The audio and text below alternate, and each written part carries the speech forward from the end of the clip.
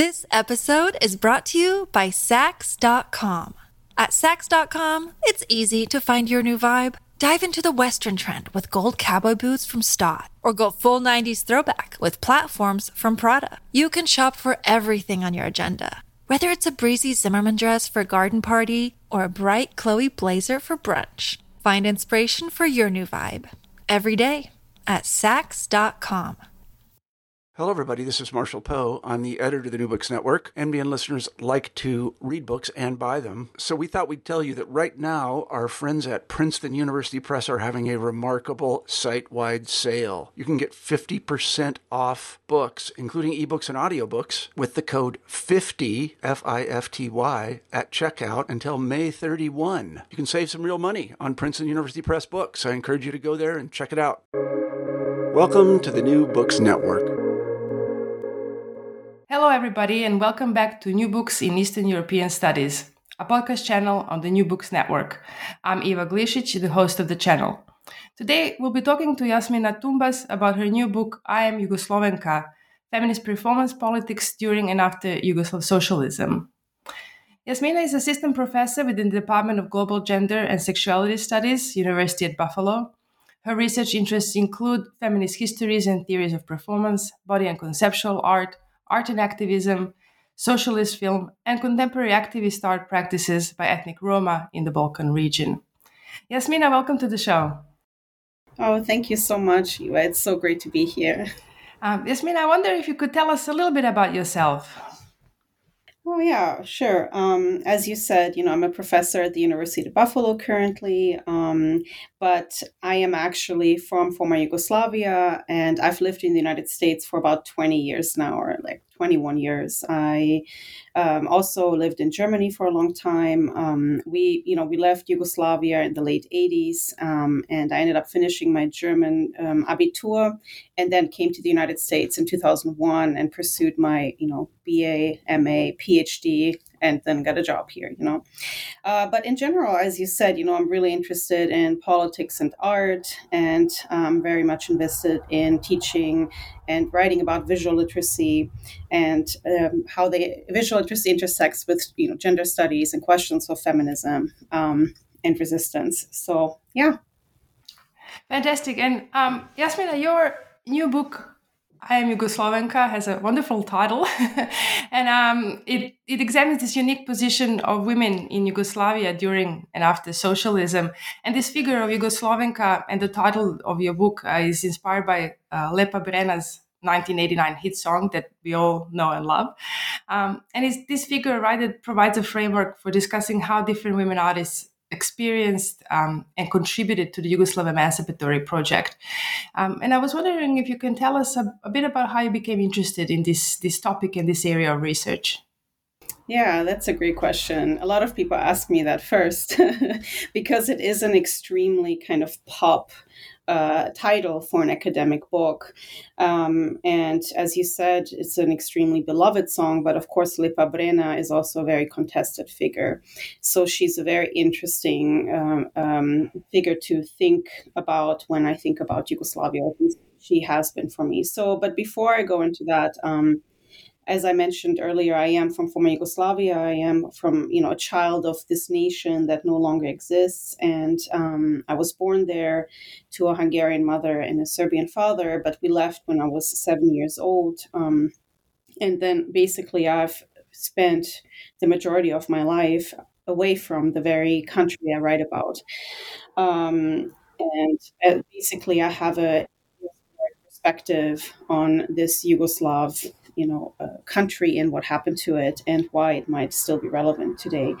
So the song in 1989, came out when I was already in Germany and I was a young child still. But it meant a lot to us as a family and, of course, to a lot of people who had to leave even later. And because it represented, the celebration of Yugoslavia's socialist multiculturalism in a kind of music video that really emphasized the kind of peaceful elements of Yugoslav society right before the war began.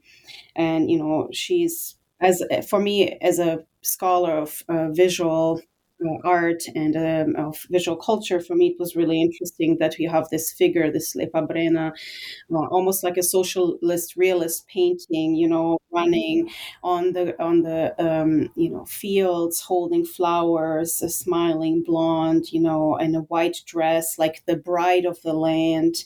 She's also featured in a helicopter with her, braided hair, and she's really singing a lot about how good she feels and how she's free to be happy in the sun, those kinds of things. And of course, she constantly refers to herself as I am, Yugoslovenka. So Yugoslavenka. So for me, really, that was kind of one of the last moments when we think about things historically, where Yugoslavia is really deeply celebrated, and it's kind of its diversity is multiculturalism. And also she was this super big mega pop star that, is also a very controversial figure. So I thought about, like, how can we think about this nation that has perished since, by looking at not only at this pop song, but at the very idea of identifying with this nation through the female lens, through, this also very complicated female lens. So, that was one of the things that really struck me also, of course, as a diasporic person. But then the other thing that motivated me to think about it and that reinforced my decision to write about Yugoslovenka was that there were some cultural moments, contemporary cultural moments, that really reinscribed kind of my my will to pursue this. And that were, for example, the Lepa Brena project in Belgrade, that was trying to think through Lepa Brena's legacy, is trying to think through Lepa Brena's legacy by actually representing her in 5 different Lepa Brenas. And that alone kind of also gave me license to say, okay, Yugoslavia is such a complex story with so many contradictions. And if Lepa Brena can be represented in 5 different ways, we can really look at Yugoslavia through, also through a feminist lens and tell a different kind of story. So the last thing I'll say about this before we move on is that one of the things I really wanted to change is that visually, if you think about how the wars have been represented or how Yugoslavia has been represented in the West, a lot of the time we see, a lot of male generals, Karadzic, Mladic, Milosevic, everyone, it's like this extreme militarism. Then we see, starving people, old grandmas with headscarves, a lot of exploitative images of war. And then, of course, I also write about kind of the beautiful women or the beauty contestants that are being represented. But one of the things I wanted to do is shift the perspective and really not think about just a male representation of Yugoslavia, but think about it through the, possibilities of thinking through the project in a feminist way. Yeah, that's really interesting. And I think that evoking this song and this figure of Yugoslavia is a really powerful strategy to draw audience into your work. It's I think a song that, 30 years on has incredible power and is just known by so many people. And there is not a gathering of people from former Yugoslavia that at some point will not play this piece. So I have to say that from a personal experience, that is certainly the case. And I think it's your book also does that kind of incredible thing of shifting that perspective about talking about former Yugoslavia through the figure of powerful women, which were, female figures and powerful, competent women are really major presence in Yugoslav history and in Yugoslav personal memories. So it's a great lens to use here.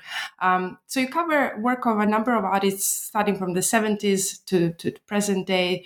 And your book opens by highlighting the work of some of the women artists who were part of the Yugoslav avant-garde art scene in the 1970s and 1980s.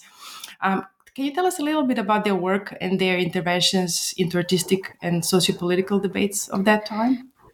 Yeah, sure. The women really did amazing work in those student cultural centers, but they were very much surrounded by a lot of men. So it's not like the women were overpowering the male presence, but actually their works were really powerful interventions in a very male-dominated kind of male-dominated environment that I say in many ways mirrored the more patriarchal elements of socialism in itself, the Yugoslav socialist variety.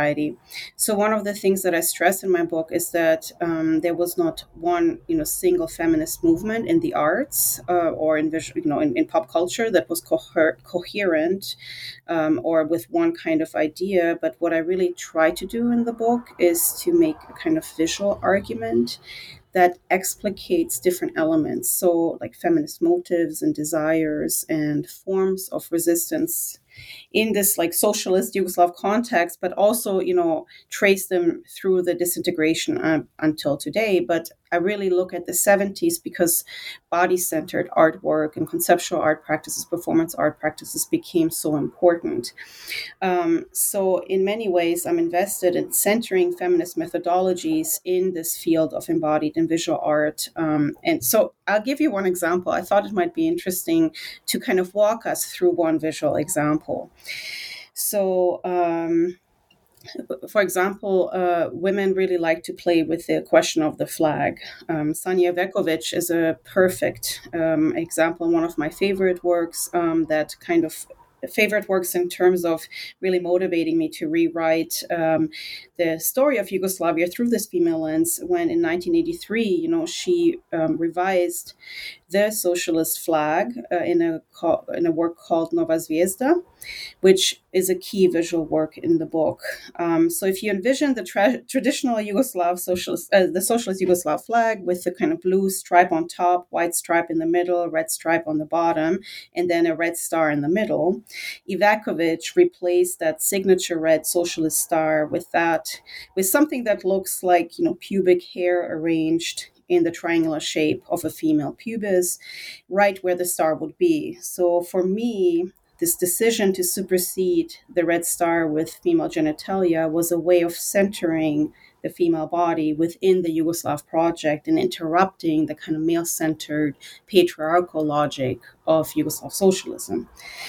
So one of the things I try to do in this chapter is to really look at women's performance and body-centered work that comment on this on Yugoslav socialism or expand our understanding of what the socialist state and its relationship to the female body was. And these expressions varied, significantly. But I really loved her rewriting it as this it's almost like a feminist emblem for me. And I actually write about this quite a bit, about how we can also look at an artwork like this through the lens of foresight and insight. Maybe if we look at Sanja Veković's flag as connoting a kind of critique of the political 80s, of the moment of the 80s where politics were going more and more towards nationalism. If politics had gone more towards feminism, maybe something very different would have happened. If the socialist state would have looked to its anti-fascist partisan female fighters, if they had listened to women's work and feminists who were all about transnational solidarities and peace movements, things could have gone very, very differently. But then there's also very different examples like Vlasta Delamar, who put the female body and its pleasure really at the center of her performance work, pushing for female sexual empowerment within the sphere of an extremely male-dominated, field of art and culture. And she's been also critiqued for this quite a bit. So she's a very interesting example. And one of the things that we have to contend with as scholars of Yugoslavia is that we're dealing with cases that are often that can be understood from multiple angles and that can also be contradictory to one another. But they don't necessarily have to cohere in order to have, feminist characteristics.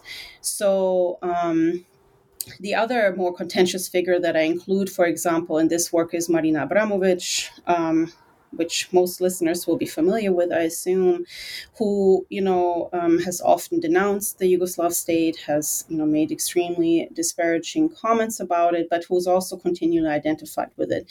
But one particular work, I'll give you another example, sort of how I think about how the female body collided with the patriarchal state and what we might read through the decisions these feminist artists or women artists did, and what kind of feminist reading we can have of their work is, for example, her Rhythm 5 piece from 1974.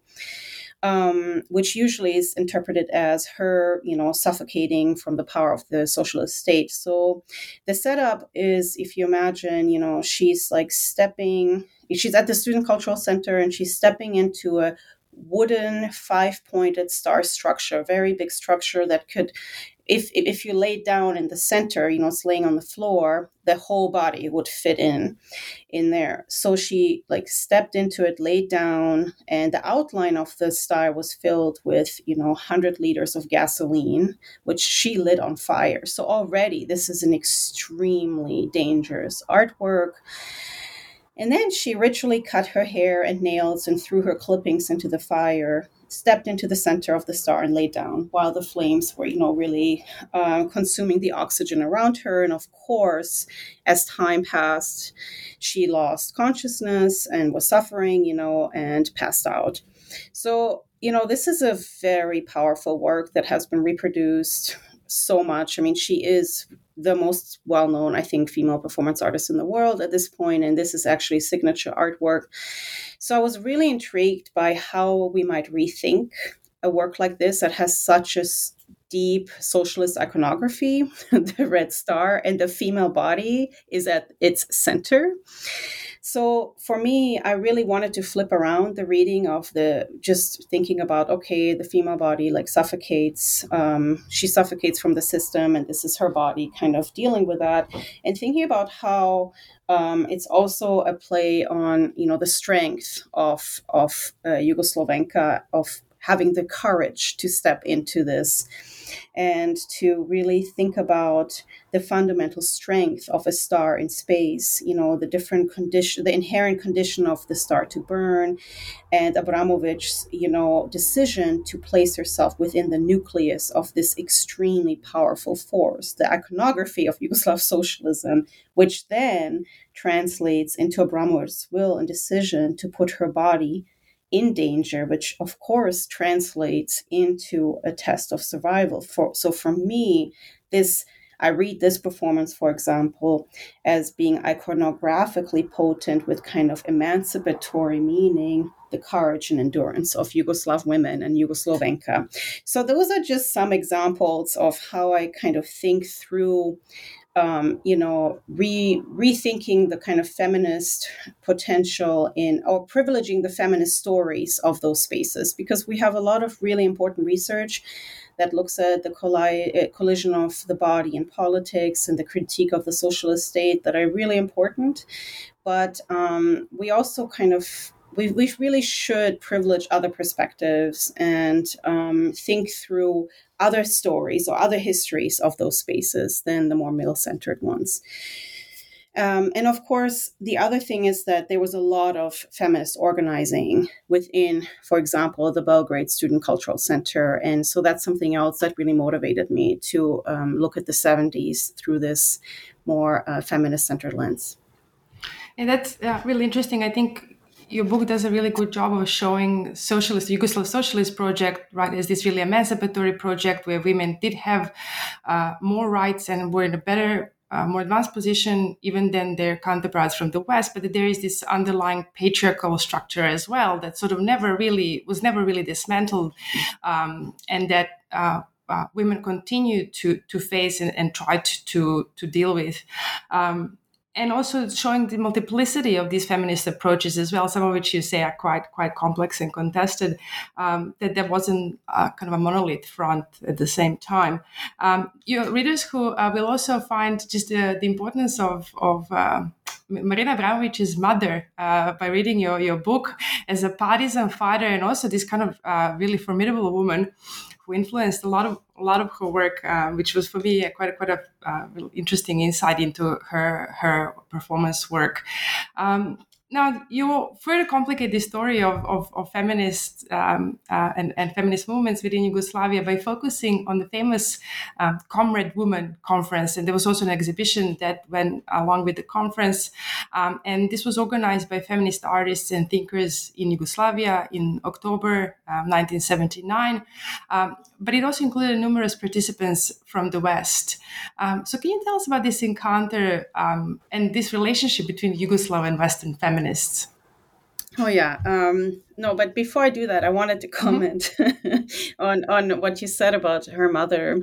This was really fun to include, and actually, her recent memoir, inspired me to do so. And so I quote the memoir quite extensively because she privileges, that narrative of the strength of her mother and the Spartan kind of upbringing and all of these things, which often actually contradict some of the more negative things she says about Yugoslavia. But also, for me, it was really important is because for so many of us Yugoslavenkas, our mothers are very important kind of foundation for our feminism and emancipatory strength. Many of us didn't get this any other way, actually. I can say this for myself through my upbringing in Germany, that, my mother working class, my grandmother working class, no, illiterate actually, and no feminist education. My mother never went to college, but their hard work and their emancipation, that came also through the Yugoslav system had a huge impact on how I understood my rights. And as you said earlier, all the questions of abortion and equal pay, it didn't even occur to me until, my teenage years that these things aren't a given. I mean, that, and even now we have to still think about this, right? So this was really important to me, to privilege these stories of mothers that are often kind of, maybe laughed at a little bit or considered not rigorous enough or academic, evidence or whatnot. But it really didn't matter to me because when you speak to women from the region, a lot of them actually talk about this influence. And so that was really important. So the 78 conference in Belgrade is super important because it was really the first of its kind in Eastern Europe. And that also tells you a lot. This is our mothers and grandmothers grew up in a place where this, was possible and where this happened first. And I really loved, I read Chiara Bonfiglioli's work on this conference, which is a really important kind of one of the first studies that really started to explicate some of the nuances of the conference. And then also I started to kind of read reflections on it by, art historian, curator, extremely important Yugoslavenka, or figure in the history of Yugoslavenka, Bojana Page, and thinking about what things they learned from this conference. Of course, it was an important place for transnational feminism, for first discussions about some of the critiques of the patriarchal foundations within the Yugoslav state. It was really important for collaborative work and for publishing more internationally. And as we know, Yugoslavia was really not a closed system. It was not part of the Soviet system. Women in Yugoslavia enjoyed mobility and enjoyed the right to publish and right to, travel, etc. So this was, really important to me. But there was, of course, this clash that you're talking about, which was very, very foundational for my thinking about the complicated position of Yugoslav women in feminism and how, when we look at the local context, we can't tell these simple stories. This is probably true for every context, but in the context of Yugoslavia, it was really fun because one of the things that disturbed, for example, the British feminists who came to visit Belgrade was that A, men were present, B, Yugoslav women were dressed super nice, really nice nail polish, and I was like, oh yeah, that's like my mom. I mean, I just like immediately thought, even when we were, in the refugee status in Germany, like I was not allowed to leave the house with anything dirty, or let's say, like, how it was, it was a trendy to have those corduroy pants that were like dragging on the floor. Like there's no way, my mother would let her daughter leave the house like this. So I started to connect all these dots, that there's something really interesting about Yugoslavia and the embrace of fashion, the embrace of beauty, and it not being contradictory to feminist empowerment, but actually deeply part of it. And that's something that kind of unnerves a lot of feminist debates. And so I really love this moment. And the other thing that happened that I thought was, of course, for me, very important is the exhibition, Comrade Women, which featured all these portraits of women, including a portrait that I really was very keen on finding. So this is also an interesting story of like, how do we write art history books? What are the challenges? So Goranka Matic was one of the organizers of this exhibition. She's an extremely well-known feminist photographer now who's had, recently really important shows, retrospectives. So this is really exciting. But when I was writing the books, those retrospectives hadn't happened yet. And one of the things that was featured in this 1978 Comrade Women exhibition is a portrait of Goranka Matic herself as a really like butch, lesbian-looking Ira Fassbinder, which of course is an homage to Rainer Werner Fassbinder, the queer filmmaker. And throughout writing this chapter on the 70s and thinking about Comrade Women Conference, I contacted Goranka Matic, I contacted people, and I was like, I want to see the photograph, where is it? And no one had it. And but I had read this amazing description by Jelena Vesic, which really was extremely accurate, about kind of the butch appearance and the cigarette hanging in the mouth and so on and so forth. So I thought this is really interesting. You have such like butch representation, butch queer representation in Yugoslavia during socialism, when, in the West, they're telling us that we need a democracy to come and bring, queerness to the region. And so that's a whole nother thing. I have a whole chapter on the 80s, of course, we can talk about later. So this was already amazing to me because it's not only feminist, but there's some kind of queer content underlying this all. And the interesting end to this story about the portrait is that it turns out that when the retrospective happened, this was after my book was in production, Goranka Matic found the photograph or the negative. And now you can actually see it online. And when I was allowed to do like revisions, I put a little link into the footnote, and with great heartache that the image is not actually in my book. But if you read the book, you can find the image online. Okay, then the other thing that happened is that I kind of observed a little bit of sexism also within that exhibition and how it was handled. And so this was very important to me to always point out, on one hand, that Yugoslavia had this really great space for women to be emancipated, et cetera, but that was also constantly challenged by a very patriarchal culture, a rather patriarchal culture that was also deeply part of the Yugoslav socialist system. So you see how the image of women are, for example, treated. So I tried to complicate the story because at first when I wrote this book, I wanted to tell the story of women's empowerment in a kind of easy story that was so great. Emancipation was there. Let's look to socialism. Yugoslavia is a great example, etc. But then, of course, if you look closer, you realize, oh, wow, well, even there in that socialist system, kind of patriarchal values really made it difficult for that system to operate in an equal and supportive way for women. So that conference also gave me a chance to explicate that. Yeah. That's a great insight into these complexities of what it meant to have feminist position or pursue that agenda within socialist context, Yugoslav socialist context, but also how it was perceived by other feminists of the time. And it's a great moment where you bring all this material together that's there, but it's not really easily accessible or easy to comprehend as this kind of a story. And I'm glad you were able to retrieve that photo of Goranka Matic. That's fantastic.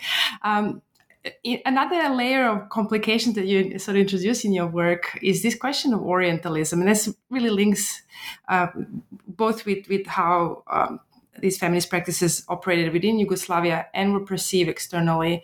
And you use this trio of superstar women in culture, as you call them. Lepa Brena, so the singer that we mentioned, Esma Redžepova, another performer, singer, and Marina Abramović. How is Orientalism manifested in the production and reception of the work of these women? And how does kind of Orientalism and feminism intersect here in these case studies? Yeah, this is a great question. So for maybe it's really useful to kind of point out why I would even go this route. Because, of course, I want to admit that this was the most fun chapter to write for me and most exciting, but also the most risky in a way. So, but I thought a very important one, because one of the things I really wanted to point to was that Yugoslavia is not just like, oh, this is a socialist Yugoslavia. You know, there's all these socialist countries that were happening in the 20th century. Here's Yugoslavia. Yugoslavia is extremely complex, and it has all these, like, it's a nation that kind of thrived under all these intersecting influences, you know, like the Habsburg Empire, Ottoman Empire. Then you have the extensive kind of cultural wealth of Roma and Sinti who are in the region. You have Marxist ethics. You have, anti-fascist organizing. You have the partisan revolution. You have the non-alignment, the cultural exchanges between, more than like 90 other countries, from India, Africa, Latin America, Middle East, etc. So, Yugoslavia was actually an extremely diverse, it had a lot of diverse influences. It was not behind some iron curtain, and it's kind of stuffy, this idea of some stuffy Cold War communism. It was a thriving cultural space. And whenever you have that, things get very chaotic in a cultural way. And I thought, okay, I have to represent this a little bit somehow. And I feel like by going into pop culture, because pop culture can hold so many things that contradict and are, we still like it, right? Like we have guilty pleasures, and culture also pop culture never represents reality one-to-one, but it does tell us a lot about what is there regardless, even if it does so in an imprecise, contradictory, and sometimes provocative way. And so I thought, okay, let's see who represented some of these chaotic, incredibly generative and important characteristics of Yugoslavia. And for me, the three most famous women to represent Yugoslavia really also during the socialist period and after are Lepa Brena, of course, as the first mega pop star in Eastern Europe, arriving in Bulgaria on a helicopter, people losing their minds. I always show this, there's a pizzeria named after her, in Romania, there are buildings named after her. I mean, she was huge, right? And also represented the kind of open Yugoslav socialism. And then you have Marina Abramović, who, okay, in the 70s, she leaves, etc., but she's still being analyzed through the lens of socialism. And I talk a lot about this also, about her socialist body and how she was praised for, losing weight. And now she was dropping off her socialist background, etc. And then, of course, she has been criticized for this extensively, for kind of not only critiquing Yugoslavia, but really talking about the more exotic, Balkan elements of Yugoslavia in the 1990s during the wartime, and people accuse her of exploiting those. And for me, I'm really not interested in that judgment of whether or not it was exploitative or not, but more that she was actually still interested, or that she became someone people looked to, to understand the region or know more about the region. So she represented the region. And then I wanted to really honor the influence of, ethnic Roma and Sinti in the region. And because that is such an important part of the Yugoslav identity, that's why also Emir Kusturica has had enormous success in exploiting stereotypes about ethnic Roma, and also, identifying through the plight of the Roma in this like really problematic way, and often, creating very insensitive and racist imagery, etc. So I really didn't want to participate in any of that. I wanted to push up against that by honoring also a very complicated and controversial figure, but nevertheless very important representative of Yugoslavia, especially during and shortly after its during the socialist period, and during shortly after its disintegration. That's Esma Recipova, and not only because she toured the entire world representing Yugoslavia, but she was also a first. She was the first woman to also sing in Roma language on radio. She was close to Tito. She admired Tito. Tito admired her. She represented Yugoslavia. She also slipped into different kinds of roles. So this is, kind of just to set it up. Of course, because of her non-white European background, she also had different kinds of dancing styles, different kinds of clothing that connoted a more Orientalist kind of presence.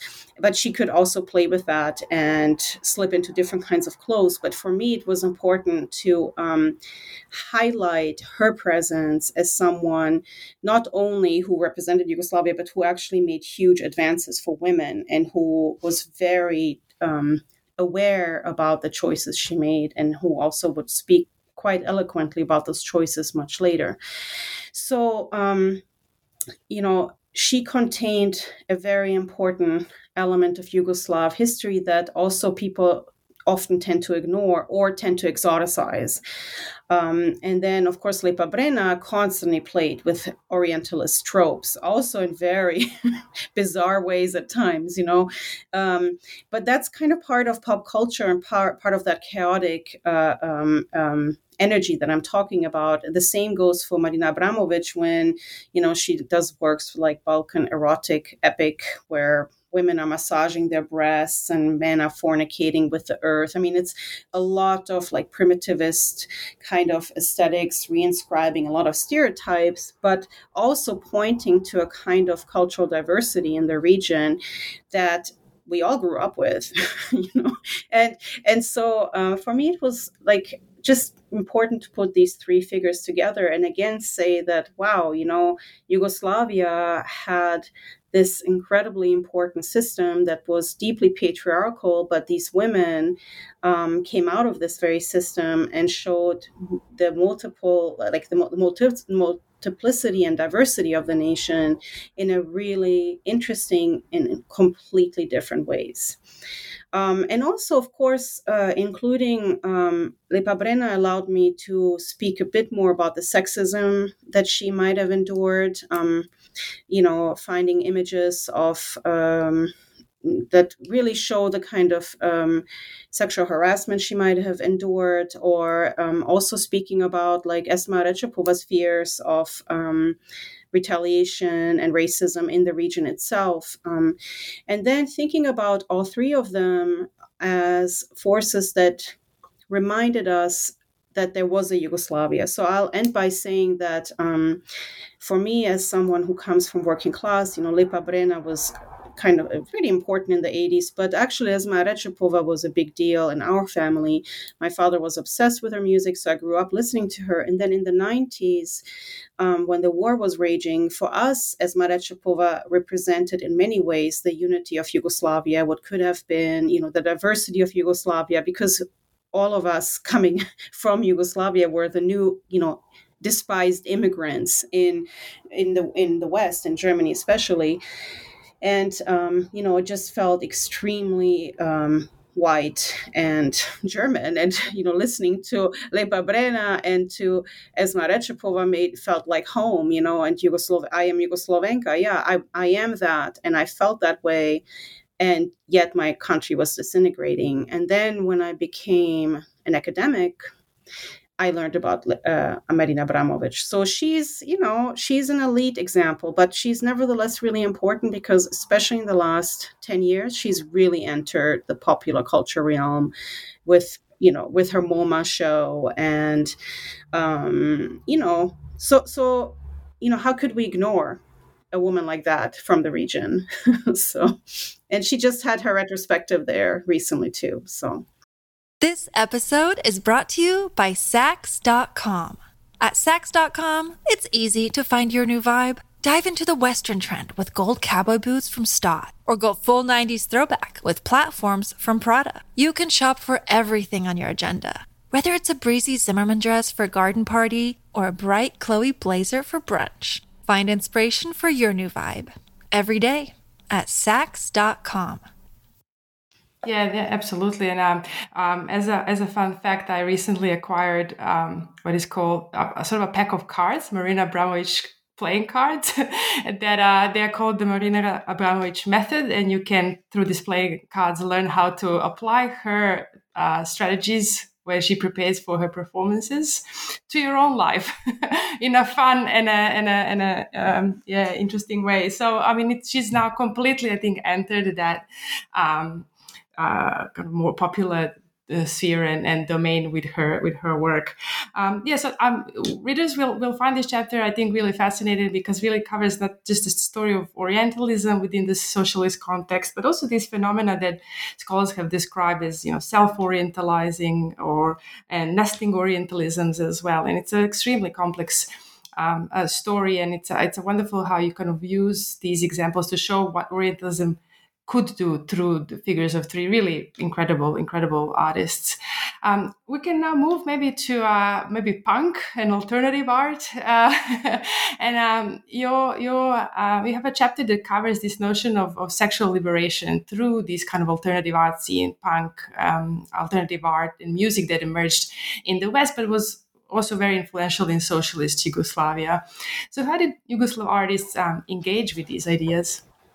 Oh, yeah, this is also one of my favorite chapters. I always say this about all my chapters. Each chapter has I have a love relationship to it at a different time of my life or something. So this is something that I had been researching throughout my graduate school career too. And I was super intrigued by it because one of the things I wanted to contest was this Western idea that, socialism was drab, non-sexual place, where people were just going to work, had shortages, stood in lines for bread, those kinds of stories. I wanted to be like, wait a minute, Dusan Makavejev, came out of Yugoslavia. Like all this stuff I was researching was showing me this, like in the 80s, especially in Ljubljana, was so sexually transgressive and amazing.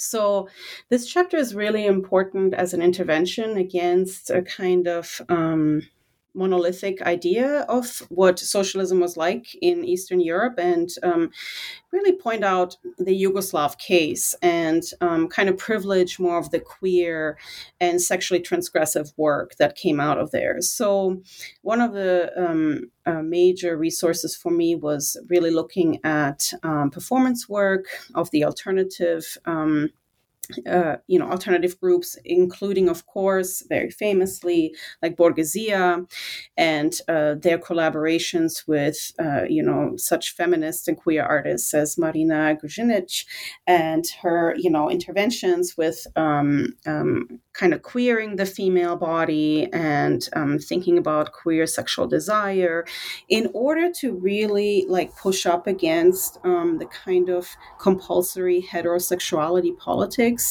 that they saw were happening under socialism, especially in the 1980s, where things were becoming more and more conservative after Tito's death. Tito was like a very well-known womanizer. There was something extremely libidinal about him too, and there's really interesting research on women's desires for him, and so after he died, I'm not drawing a kind of causal relationship, but for me it's really interesting how this turn towards, of course, economic crises and so on and so forth, and neoliberal economics, etc. But also this, surge of nationalism came with this extreme, like heterosexual, religious kind of politics. And that's why the 80s are so important also in Yugoslavia, because they really pushed against that, and the feminist movement did too. So in many ways, this leather S&M practices of, Borgesia, openly gay cultures within that, were not just about, obviously embracing sexuality, but really were pushing against nationalist politics.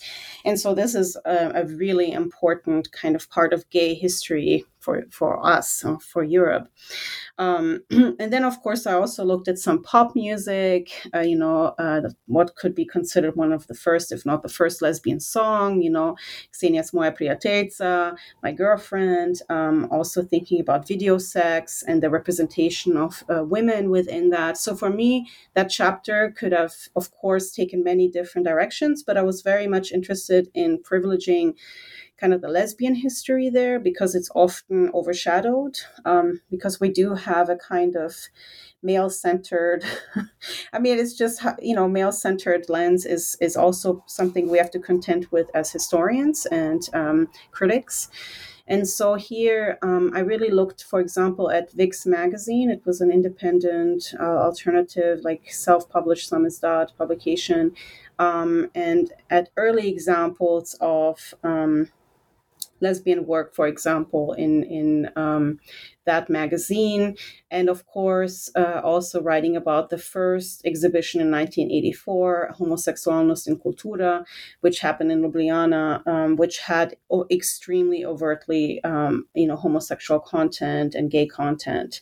And of course, what really struck me is that even though Yugoslavia was not a place to be happy and out gay, but there were laws that protected also lesbians and gays, of course, colliding with a lot of other laws that didn't. But there was a lot of movements towards, even theorizing gay marriage and gay adoption and those kinds of things that actually a lot of people would never dream of having been happening in the 80s already in socialist spaces. And in fact, now we can only look at it with great shock because things have become so conservative and closeted. And so one of the things I really wanted to do with this 80s period is point out how during Yugoslav socialism, actually, there was a robust movement of lesbian activism and queer, art and performance and etc.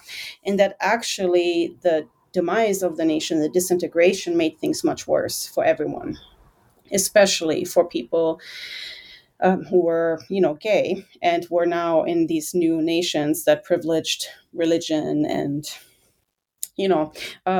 so this was trying to, of course, celebrate Yugoslav socialism's history, that part of the history, but also point out that actually these artists were also resisting at the same time against more and more conservative socialists who were embracing, the socialist system in order to oppress more feminists and also more LGBTQ, which of course were not referred to as such at the time, but we talk about them now this way historically. So that's the story. The 80s is again, it's just the tip of the iceberg of what I discuss. Yeah. Well, I'm wondering if we could perhaps now move towards these closing sections of your book, and in particular, this moment of change from such a vibrant environment. Yes, that it had its kind of internal struggles, but where still there was space for different groups in different positions,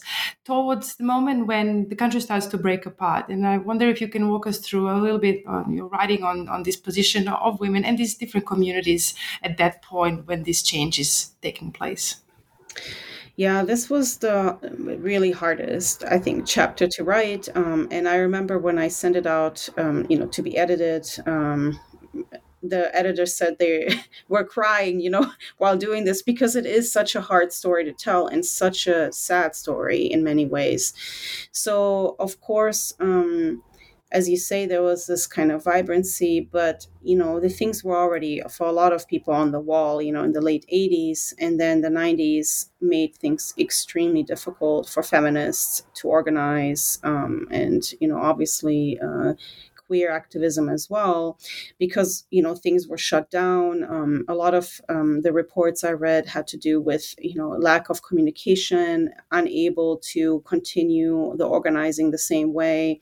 One of the things that really struck me was, for example, Lepa Mladenovic, who was a really important lesbian activist in the 1980s, like starting to help, for example, women who had been raped during the war or who had been violated, and being extremely invested in helping, women who had endured such horrific pain, and having to then, as a lesbian woman, really retreat back into the closet, because now things had gotten so dire that even kind of gay identity was a huge threat, while being a person who was helping, right? So this going back into the closet in the 1990s for a lot of people was really difficult, but of course they also kept organizing and resisting.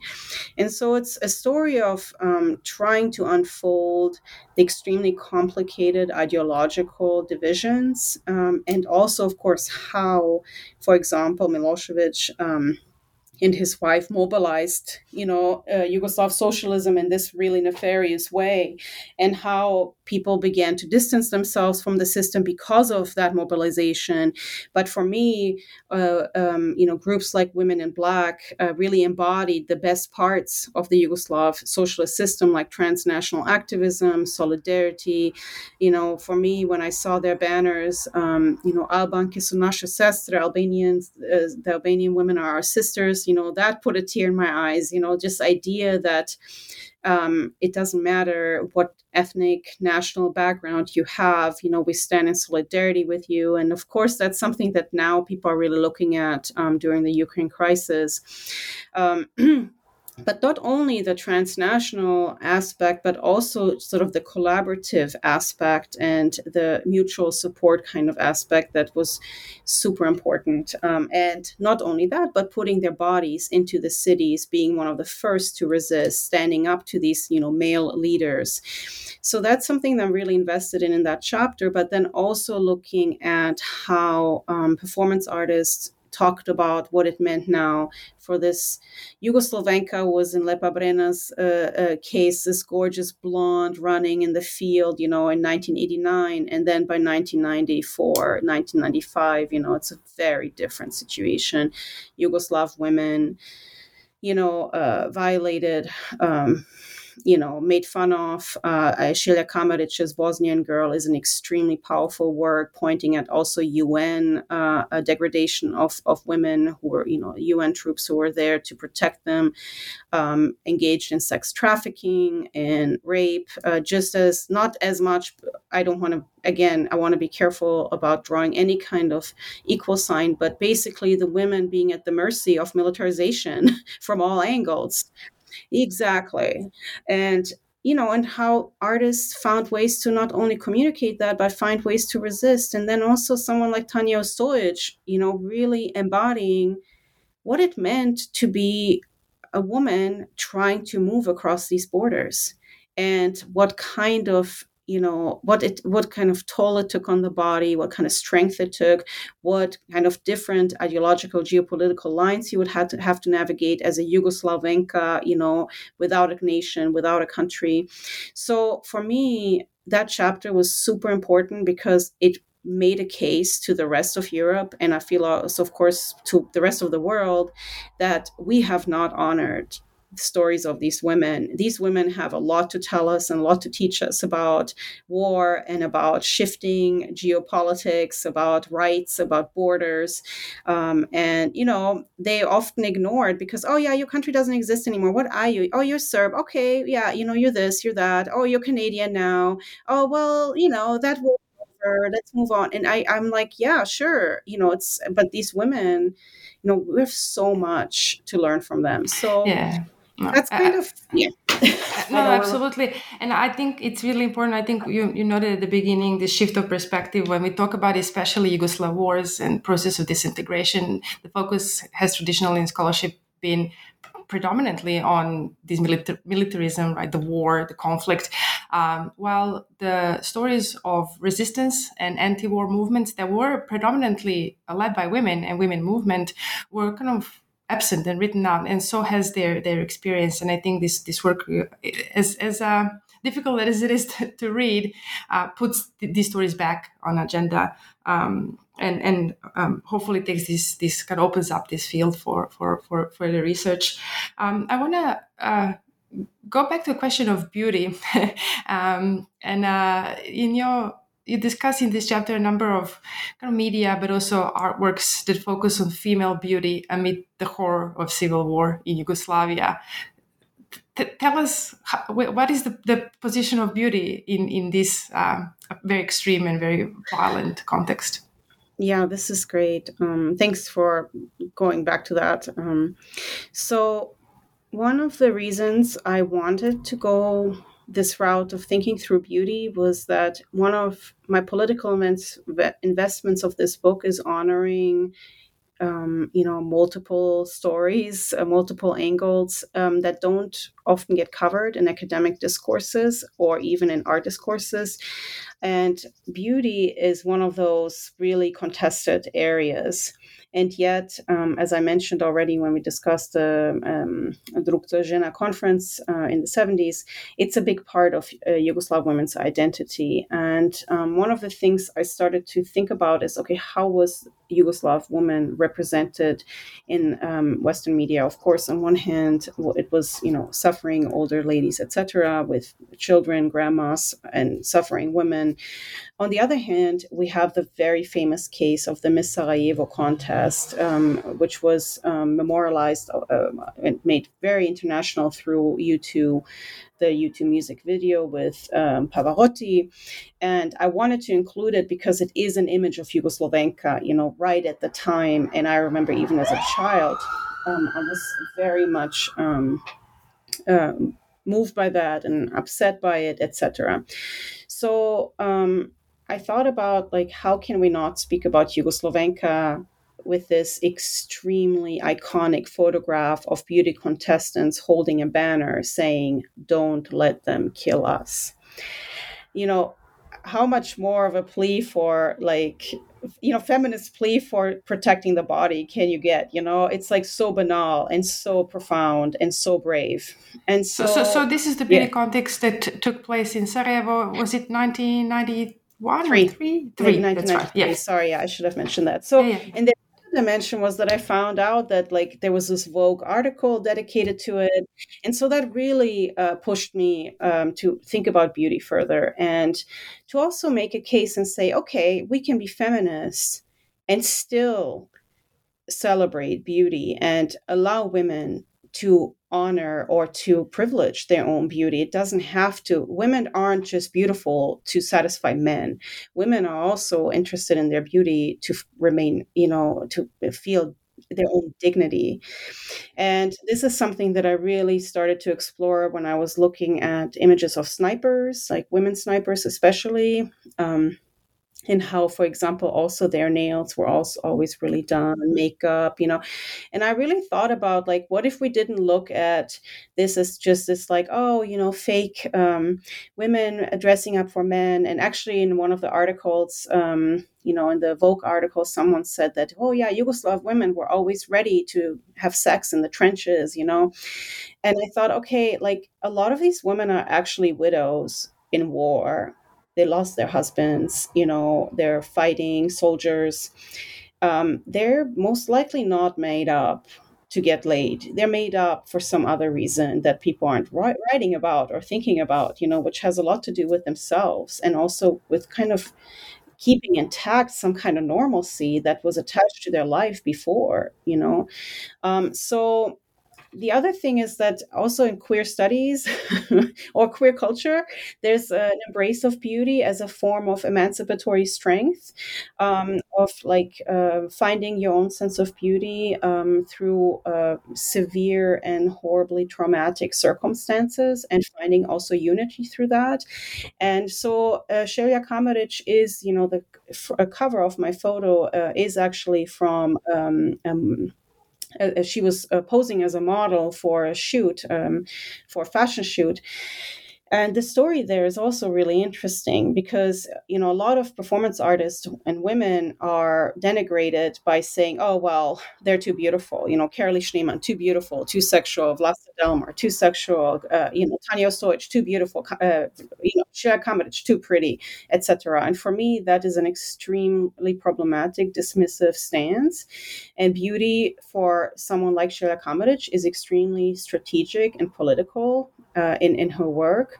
And so I wanted to honor that. And in fact, that's also in part why she's on my cover, because it is such a, she evokes such controversy by doing that, because feminists often don't embrace it, they reject it, etc. But also it points to a very particular moment during the war. So I just want to mention that because it is related also to beauty and how women are treated within the beauty industries, and also how models are treated. So she and other models during the war, their agency wasn't really working anymore, etc. They had to kind of make a living still. And this Italian photographer came who had found out that I think it was 100 Deutschmarks were the equivalent of a pound of sugar or something. I hope I'm not getting the details wrong now. But instead of paying them with currency, he had picked up some cheap sugar somewhere and wanted to pay them in sugar, in order to make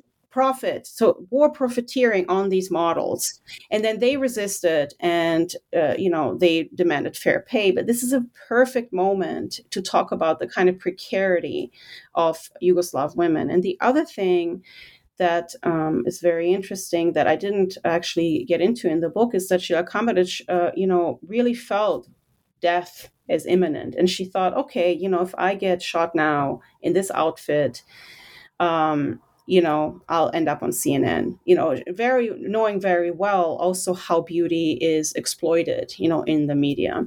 So for me, shying away from the question of beauty would have kind of not been fair towards the women who worked very hard to maintain their outer appearance during extremely difficult times. And I often think that those who have privilege, so I'll come squarely back to my own upbringing. We were really poor in Germany, and, I had to make sure I looked fine so I wouldn't be denigrated. But those who have money, they didn't have to worry as much. They can wear what they want because they're not scrutinized in the same way. So I think empowerment and beauty, same with the queer community, also comes as a way to embracing strength. That doesn't mean that we can't critically engage with, also problems with beauty.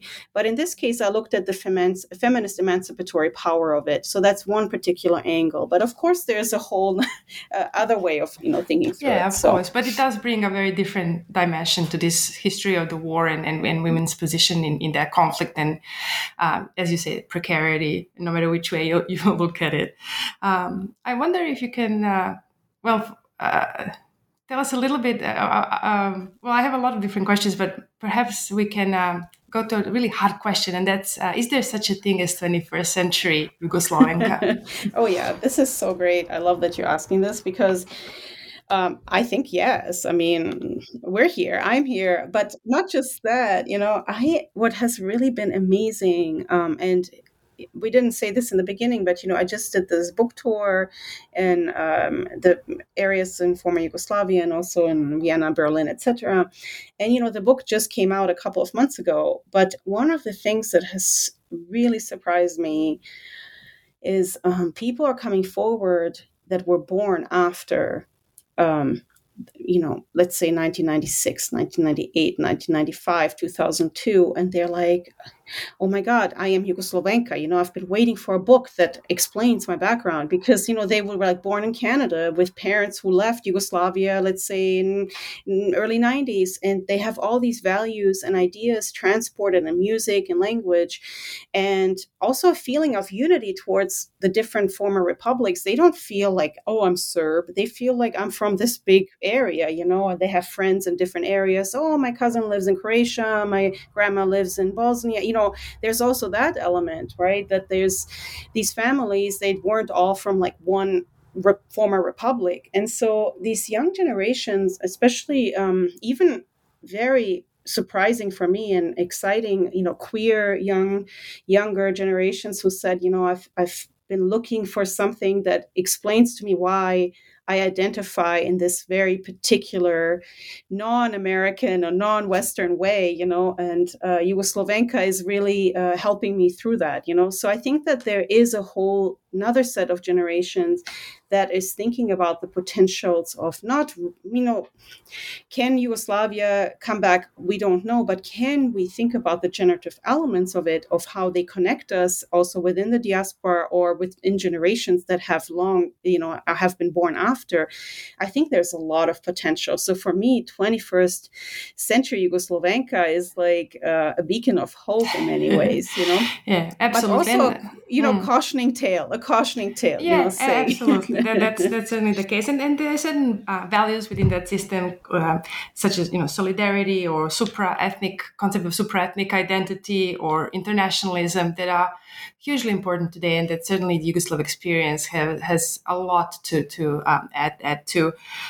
Yasmina, it was really fantastic to talk to you about your book. I'm very grateful. As a Yugoslavenka myself, I can say huge thank you for sharing your research and bringing this wonderful material together, which I'm sure was not an easy task, and bringing these stories together to show a very different and enrich really this story of Yugoslav experience of Yugoslav women. I wonder if you can share with us for the end, what are you working on at the moment?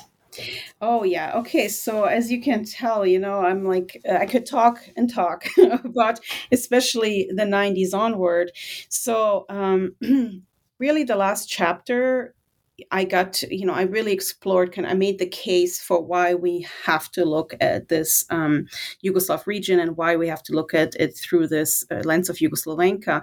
And so in that chapter, I only got to touch on a couple of contemporary artworks, but I'm working on a second book now that's really invested at looking and unfolding and expanding this kind of theories of diasporic identities in Yugoslavia by focusing more directly on contemporary artists from the 1990s and after, from the region and within the region, and really thinking about the idea of diaspora in itself, like what does it mean to be feel like a Yugoslav in Serbia, or what does it mean to feel like a Yugoslav in Germany, or to be interested in the Yugoslav legacy of anti-fascist resistance, for example, which is extremely, like a lot of contemporary artists are interested in it right now. And really thinking about how that helps us engage with questions of citizenship and nationalism at the intersection of gender, migration, and exile in contemporary art. So my next project is really all about looking at contemporary art objects. And one thing that I got to explore in this first book also is kind of breaking through this elite division between, high art and contemporary art and pop culture. And I also want to make sure that I continue that tradition in this new book as well. But so that will also include more work than just performance work. It will also include video work and film and those kinds of things. So. Yeah, that sounds really exciting.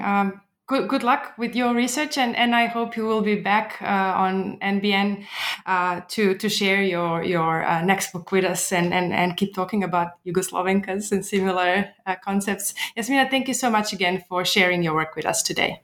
Thank you, Eva. What an honor to talk to you, and thanks to our listeners. So.